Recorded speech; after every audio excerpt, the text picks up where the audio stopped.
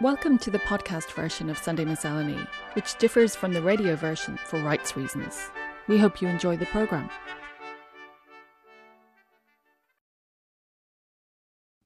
It rises even at this still murky time of year, out of the mist and fog and gloom.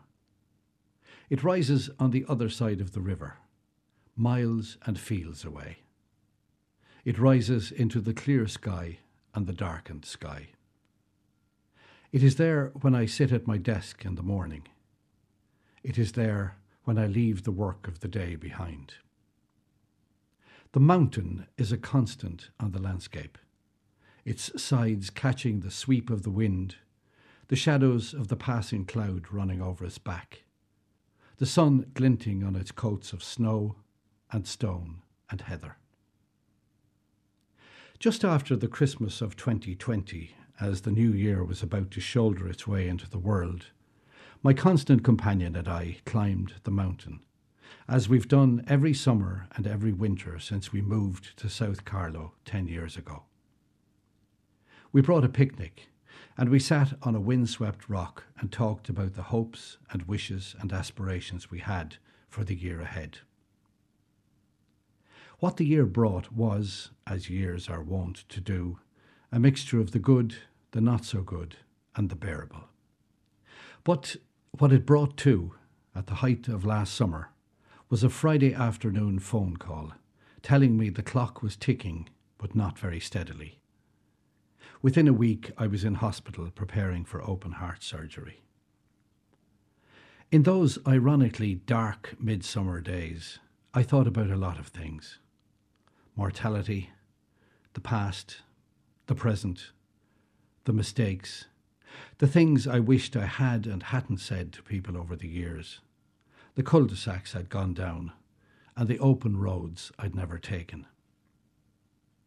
Most of my thoughts were negative, and a dark stranger seemed to loiter on every stairs I climbed.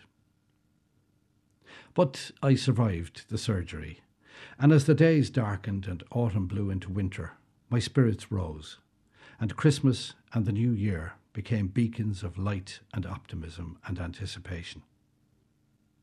I realised I'm one of the lucky ones. And I realised too that I've been blessed in my life with two GPs whose care has spanned almost 50 years of living. The first is a man called John MacDougall. He became my go-to for the minor ailments of my 20s. He was the man who stood in the kitchen at 3 o'clock in the morning getting the children through croup. The man who sat with me when silence was needed and talked when words were required. The man who walked with me through the dark days before and after my brother's death. He was the true family doctor. His approach was holistic, and his care and friendship and support were and are, though he has now retired from practice, above and beyond what might rightly be expected of one man. The second is a woman called Helen Delaney, and without her astute observation, I might not have been here to write these words. The warmth of her personality, coupled with her medical skill, ensured that something that might otherwise have gone unnoticed was spotted and dealt with. At different times, and in different ways, these two medics have saved my life. So this spring, as we climb the mountain and try to find a sheltered spot in which to hunker down and share our coffee, we will raise a cup to those two people and think of them with gratitude and a deep appreciation. And I will look to the brighter days ahead. My hope for the year is that that all of us find peace, good health and joy after the bleak, hard times we've all been through. The mountain is there to climb. It casts its shadow. It shelters the valley. It hides the sun and then reveals it. It lifts its head to the light of the stars and towers above the jigsaw of fields below. The mountain offers darkness and light, challenge and recompense, indecision and optimism. But who would not want to go on climbing? Who would not want to stand on the summit and watch the sun set and the moon rise? Who would not want to remember the friends who save our lives in a multitude of ways?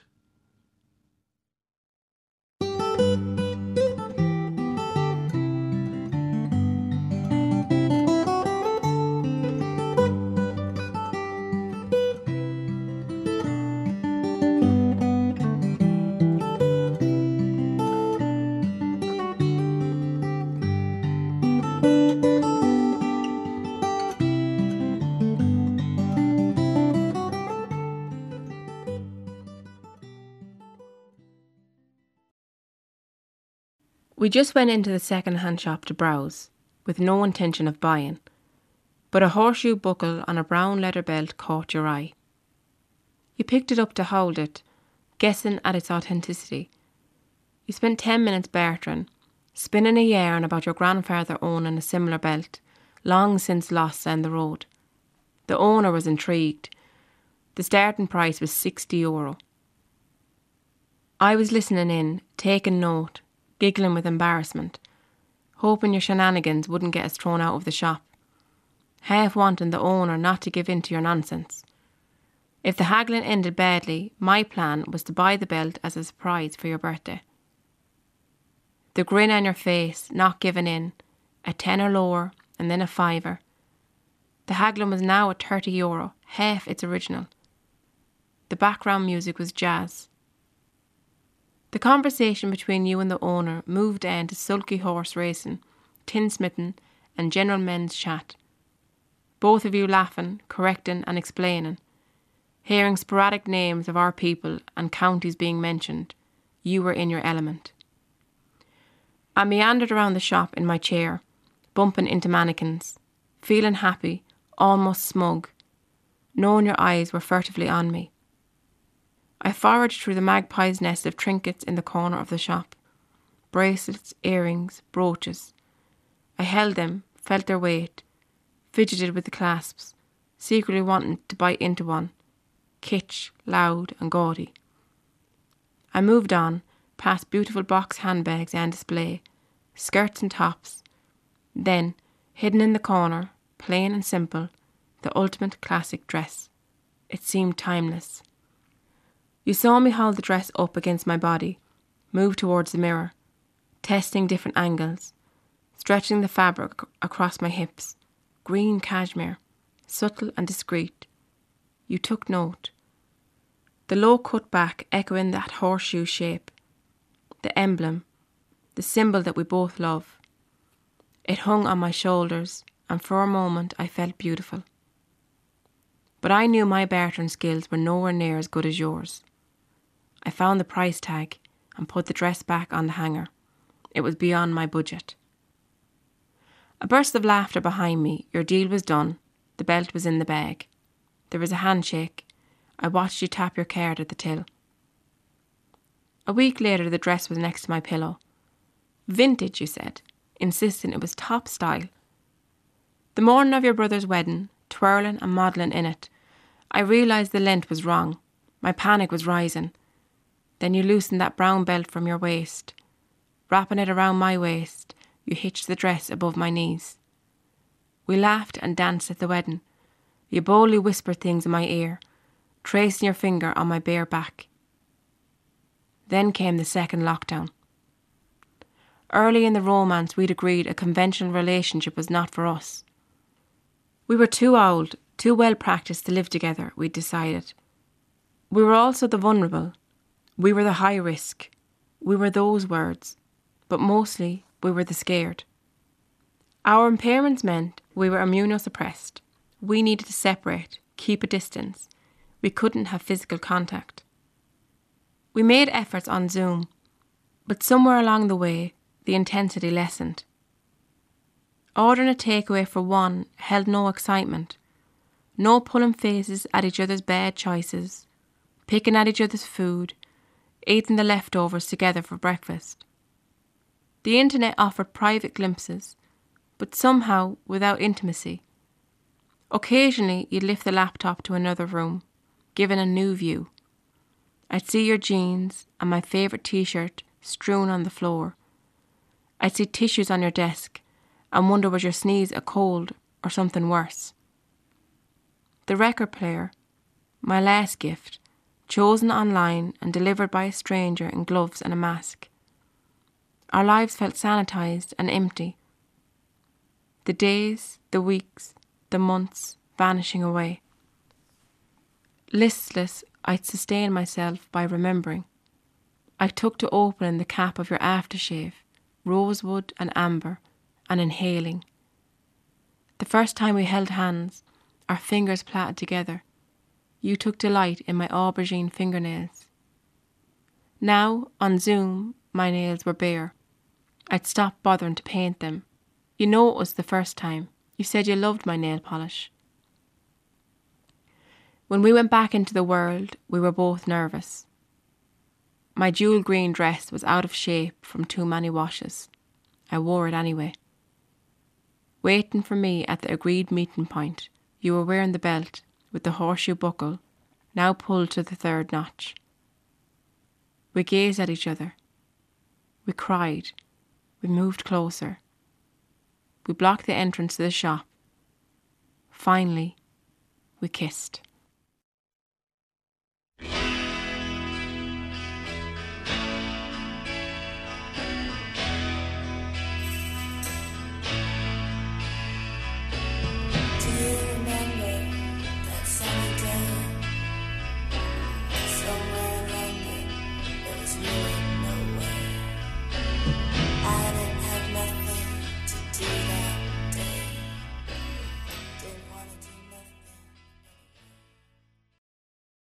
"You're only an old farmer, Whalen," Billy Bumberger shouted to me across the schoolyard. In 1977, being called a farmer was the biggest insult you could make to any 14-year-old Clonmel townie. "I'm no farmer," I said, as if I'd been caught with a sheep up my jumper. But Billy wasn't wrong. I had farmer's blood in me, but I kept it very much to myself. My parents came from Harney's Cross, 4 miles up Tickencar Hill at the foot of the Cumras. They came from neighbouring farms, and from around the age of 5, I spent all my school holidays between both farms. Under the watchful eye of my grandfather, I became a part-time shepherd. I checked for lambs on wet spring mornings, ire burning my calves as Wellingtons and short pants were a bad mix. In the summer, I rattled sheep during shearings or stood in gaps when required. I held lambs for my grandfather while he cut their tails with a kitchen knife, and thought nothing of it when Nanny would use the same knife to cut bread for our tea, giving it just a casual wipe on our housecoat. I worked on both farms, but I was more drawn to my father's home place, where his brother Davy kept sheep, horses and cows. He was the coolest man I ever knew. He was rough and gentle in equal measure. He wore a wide-brimmed hat like a real cowboy. When I was with him, I imagined I was a cowboy too. I had the whole Sioux nation of nettles and thistles to fight, and I chopped and slayed enemies for days. When I went to bed, a candle lit the way. Dark shadows and burning candle grease mixed fear and pleasure. Then one day everything changed. I was 14, and after a long summer stay, I arranged to go back into Clonmel for the weekend. I met my friends, Hog and Mucky. While I had been busy fighting thistles and nettles and cutting lambs' tails, Hog and Mucky had been chasing girls and cultivating flowers of their own. One such beauty was Sheila. She had shiny hair and deep red lips, and I wondered how I might impress her. I decided to hit her with my best shot. I recounted one after another all of my Uncle Davy's best risque jokes. I even told the one about the 2 nuns on the bicycle. She looked shocked, but I could tell she enjoyed them, and more importantly, she was listening to me. I was in love. The farm was a world away. But as quick as it began, my weekend was over. I found myself back up the hill again. All the things I had loved about the place now irritated me. I cursed the backwardness of the place, the lack of electricity and dimness of flickering candles. I cursed the hot wax that burned on my hands. I thought of all the lads in Clonmel having fun with all the girls, but mostly I thought of Sheila and the way she laughed at my yarns. I couldn't wait to get back into town. As it turned out, I didn't have too long to wait. The next day I was helping Davy to dose sheep, but my head was back in town. I left the pen gate open. Davy shouted at me for letting sheep get loose, and I cursed at him. I'd never sworn at an adult before, and immediately I regretted it. But Davy just laughed. This made everything worse. I stormed off before he saw me crying. When the dust settled, I demanded to be brought home. Unfortunately, the only lift was with Davy. The trip to town was quiet. Davy hardly spoke. I thought about Sheila's black hair and wondered what this mountainy bachelor knew of love. I didn't know it then, but it would be years before I'd be back in Harney's Cross. I hung around the lads for the rest of the holidays. I did eventually pluck up the courage to ask Sheila out. I even stole a kiss from those dark red lips. But as the summer ended, so did the romance. I didn't have much to follow up Davy's jokes, and she found someone else to make her laugh. Time passed and I grew up. Harney's Cross changed too. Sadly, my grandparents passed away, but my uncle, Davy, true to his cowboy roots, stayed the same, wide brim hat and all. I used to call to him occasionally and help him with the sheep. He was getting older, but could still tell a great yarn. Then one day, with the jobs done, we were sitting by the fire. He looked at me. "Would you take over this place when I'm gone?" he asked. Well, that's where I am now. I'm back up the hill with my own family, along with 200 ewes and a sheepdog. I wear long pants now, so no ire on the back of my legs. From time to time I think of the old schoolyard in Clonmel and Billy Bumburger's jibe. And I think, yeah, Billy, you were right. I am an old farmer.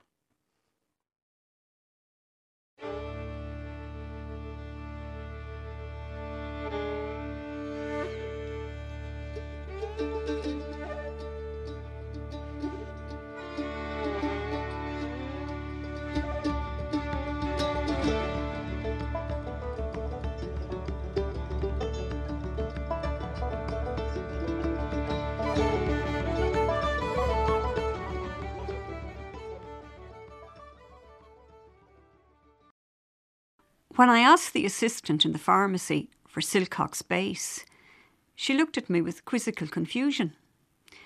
The explanation that it's a traditional skincare product on the market since 1934 brought no illuminating spark. Her white-coated colleague, a woman of my own vintage, had no such problem. Great for the skin, she enthused, handing over a small churn of the cream, still made by the gardener's family apothecary in Dundalk. "I'm making this purchase on the advice of none other than Daniel O'Donnell," I ventured, as I handed over a modest sum. I was referring to a recent newspaper article I'd read to mark his 60th birthday, in which the smooth-faced Donegal crooner, fresh-skinned as a tackeen, freely divulged his secret. A lather of soap never touches his face. He relies on Silcox Base to deliver him from laughter lines and frown lines. Crow's feet and the cheek wrinkles called accordion pleats are massaged away with his no-nonsense unction.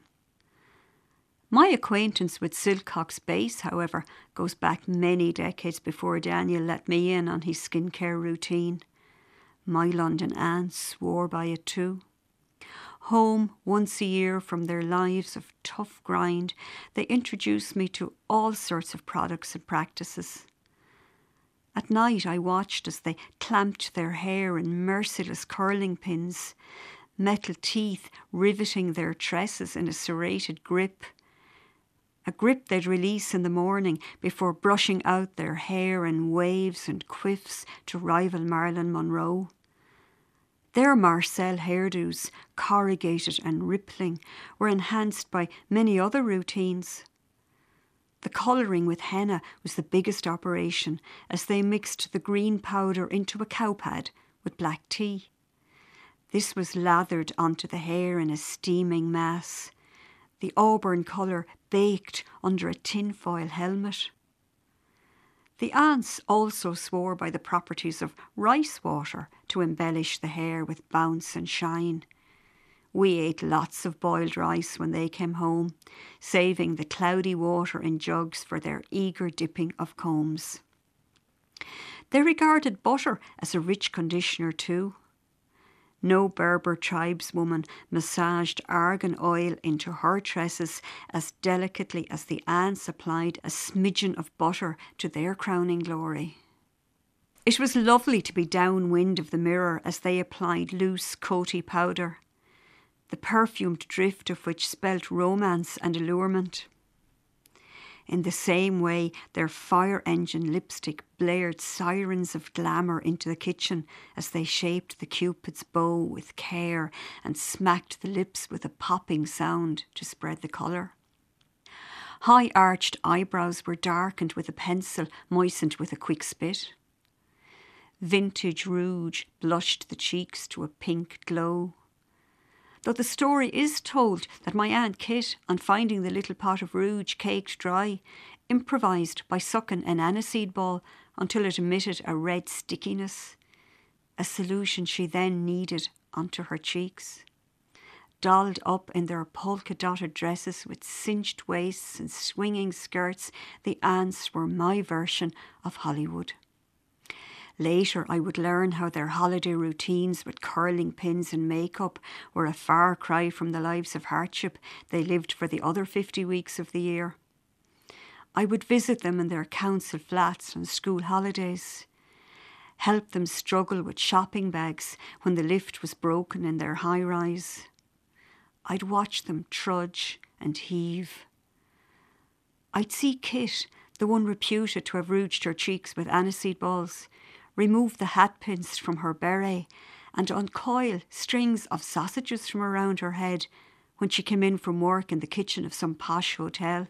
This was the ingenious method she had devised to outwit the observant chef as she pilfered a few dogs, as she called the sausages, for our tea. We wired into those bangers with gusto. The knowledge of how they were procured made them even more delicious. What inspired the aunts to pursue their beauty routines? Just as I was inspired towards the pharmacy by Daniel O'Donnell's advice, they were probably following instruction. I can just imagine how the lyrics of Al Dubin's number, "Keep Young and Beautiful," lodged in their minds. What girl in 1950s London didn't imbibe the dictum that it's your duty to be beautiful, and believe that the fulfilment of that duty might well bring love? I don't know if the romantic version of love ever came the way of these fearless women who remained single. But were they loved and cherished? They were, most certainly.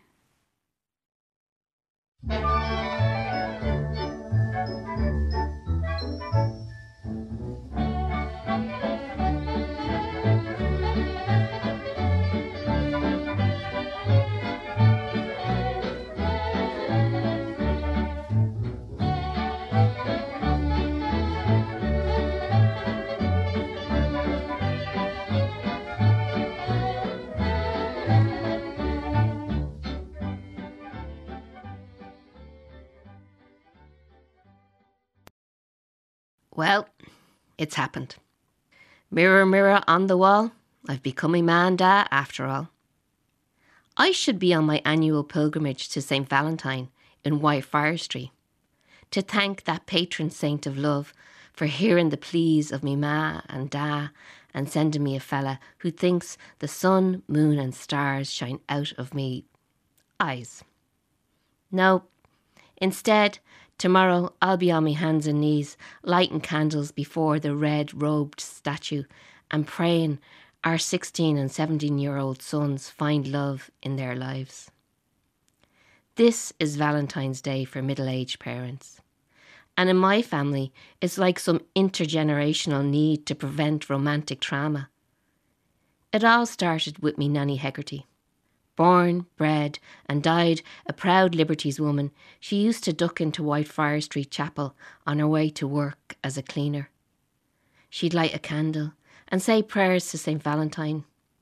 She prayed for the love of her life, me granda Hegarty, who died of TB at 46. She prayed that no one would rat her out to the cruelty man, and she, a widowed mother of 4, out working all hours. But mostly, she prayed for her 4 kids. Prayed they'd always have enough food in their bellies. Prayed they'd get more education than she and her husband did. and prayed that her 4 kids would all find true love. Because me Nanny Hegarty knew from experience, if you have love, a person who loves the bones of you no matter what, you can handle most of life's troubles with a bit more ease. Her prayers must have worked. Her 4 children all found love and gave Nanny Hegarty 29 grandchildren and many, many great and great-great-grandchildren. I never met me Nanny Hegarty. She died on Valentine's Day 1965. Me ma said it was the first time she ever saw Dad cry. After the undertaker took away me Nanny's body, Dad said he could do nothing but go and light a candle before St. Valentine. Dad thanked the saint for sending him a mother who believed love could overcome many of life's problems and offer solace even during the most woeful of times. Before Dad left the church, he met an old neighbour from the flats. She'd heard the sad news, hugged me Dad and offered her condolences. She nodded over to St. Valentine and remarked on me Nanny's great devotion to the patron saint of love. The old neighbour said it was good luck to die on a saint's feast day, and the family would be well taken care of now. I've no way of proving this to be true. But just to be on the safe side, I'm going to follow in the family footsteps and make it me business to get into Whitefriars Street Church tomorrow. I'm going to light me candles and say me prayers. I'll offer prayers of thanks for me Nanny Hegarty, her great devotion to St. Valentine and her faith in love. I'll say a prayer of joy for me ma and da, who are finally reunited and hopefully having a very romantic first Valentine's in heaven. I'll give St. Valentine a wink and a nod to his workmate, St. Jude, the patron saint of hopeless cases, and thank them for sending me a darling husband who thinks the sun, moon and stars shine out of my eyes. But mostly, I'll whisper a prayer of hope and gratitude. I'll thank St. Valentine for the love that carried us through these woeful COVID times. I plead with Valentine to watch over our 16 and 17-year-old sons and let them find love. Teenagers are out of quarantine. Restrictions have been lifted. And it's spring. Light and love have returned. Teenagers are back kissing teenagers. Close contact is right. Oh dear St. Valentine, pray for us.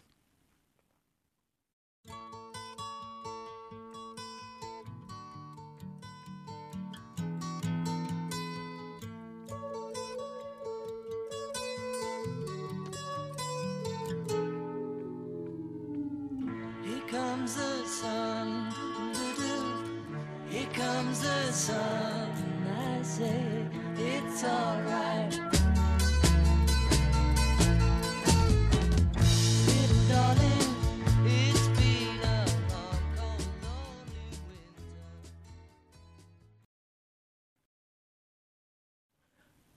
A while ago, I spotted a familiar face in a hotel lobby.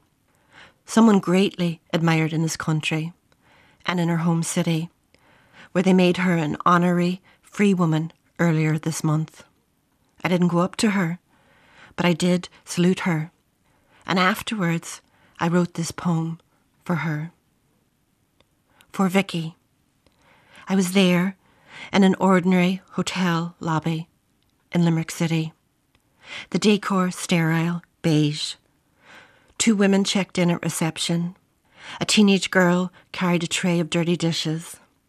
A toddler tried to break loose from her mother's hand. A uniform hotel space, no different from any other.